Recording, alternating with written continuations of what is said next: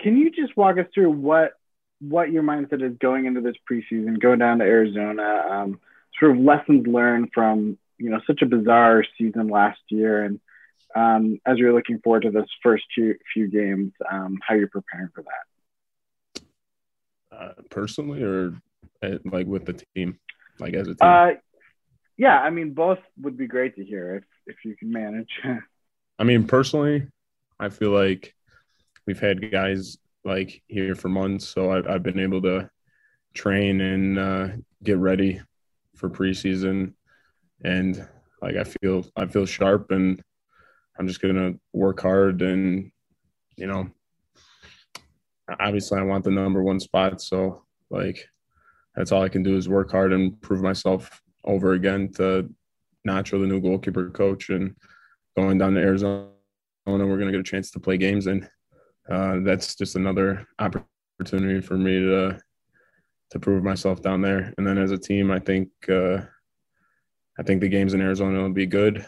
We've had a inter squad scrimmage on Saturday that I thought was good. It was competitive between the guys, but there's nothing like getting games against other opponents than yourselves. It's a real test.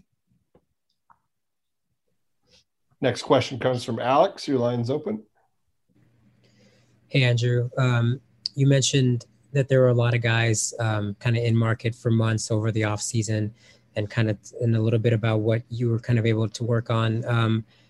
How intense were those sessions with those guys that you guys kind of organize yourselves, like, or were they like more relaxed? Like, just kind of, can you walk us through just like what they were like?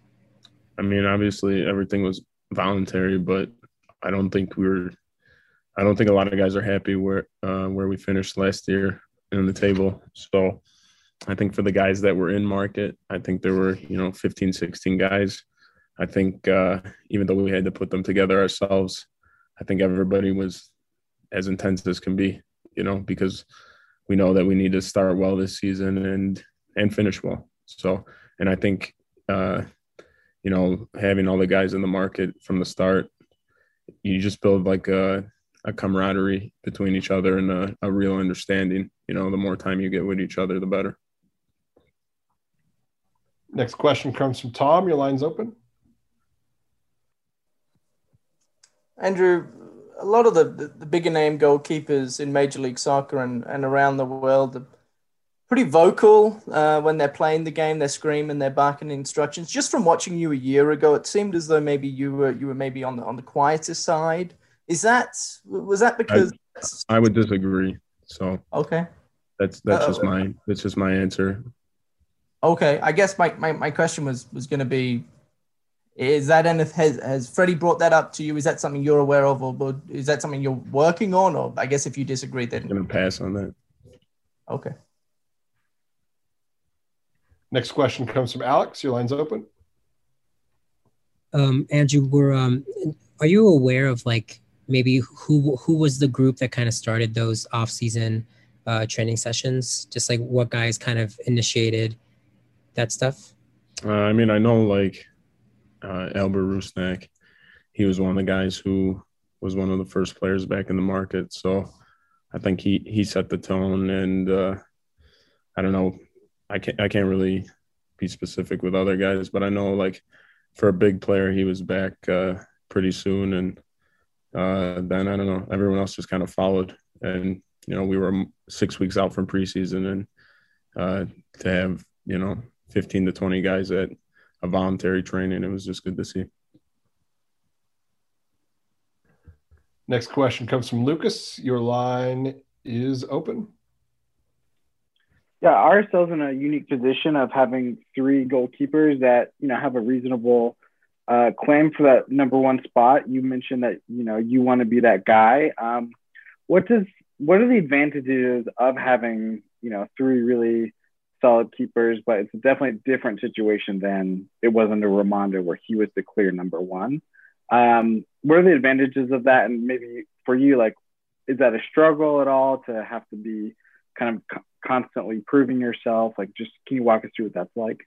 Well, I don't think it's a struggle, because I think if you're a competitor, you welcome the competition. And I mean, I always come to training ready to go. And, you know, at the end of the day, it's the coach's choice who he's going to pick. But having three guys who can play, it definitely makes the three of you better.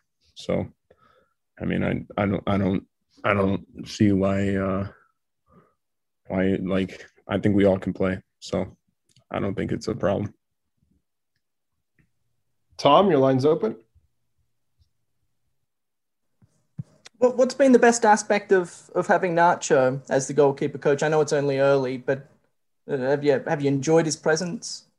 Yeah, I think Nacho, he's brought a really, really good energy to the group of goalkeepers. You know, his thing is whoever's playing, he wants everyone to be really, really confident. And I mean, at this level, it's not necessarily about, you know, there's no such thing as, you know, professional drills and this and that. It's just about making sure the guy who's going to play is ready to go for the weekend and who's going to be the sharpest. And I think so far he's done a good job of that. And so far I've really enjoyed working with him.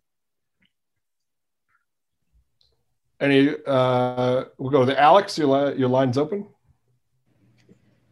Andrew, obviously, this upcoming season, COVID is still going to be, you know, part of you guys' lives and everybody's life.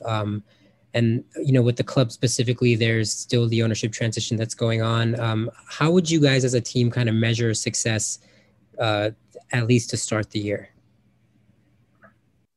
I mean, I think at this point we just need to, I mean, we played through COVID last year, so it is a thing, but I don't think it's an excuse. Like, I don't think we can use it as an excuse, and I don't think we did last year either. I mean, we finished where we deserve to finish at the end of the day. So I don't think we can use COVID as an excuse. And I think every year for a team like Salt Lake, like every other team, we want to win MLS Cup and we want to make the playoffs. So I don't think there's any excuses going into this season. Tom, your line's open. Andrew, what's the current chemistry of the locker room?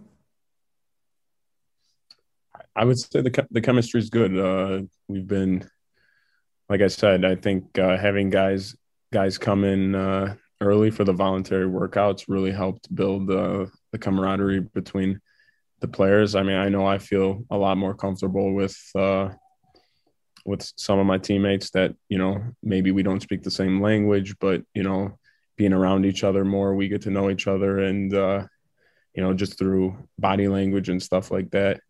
And I don't know. I feel like it's good. It's good so far this year. So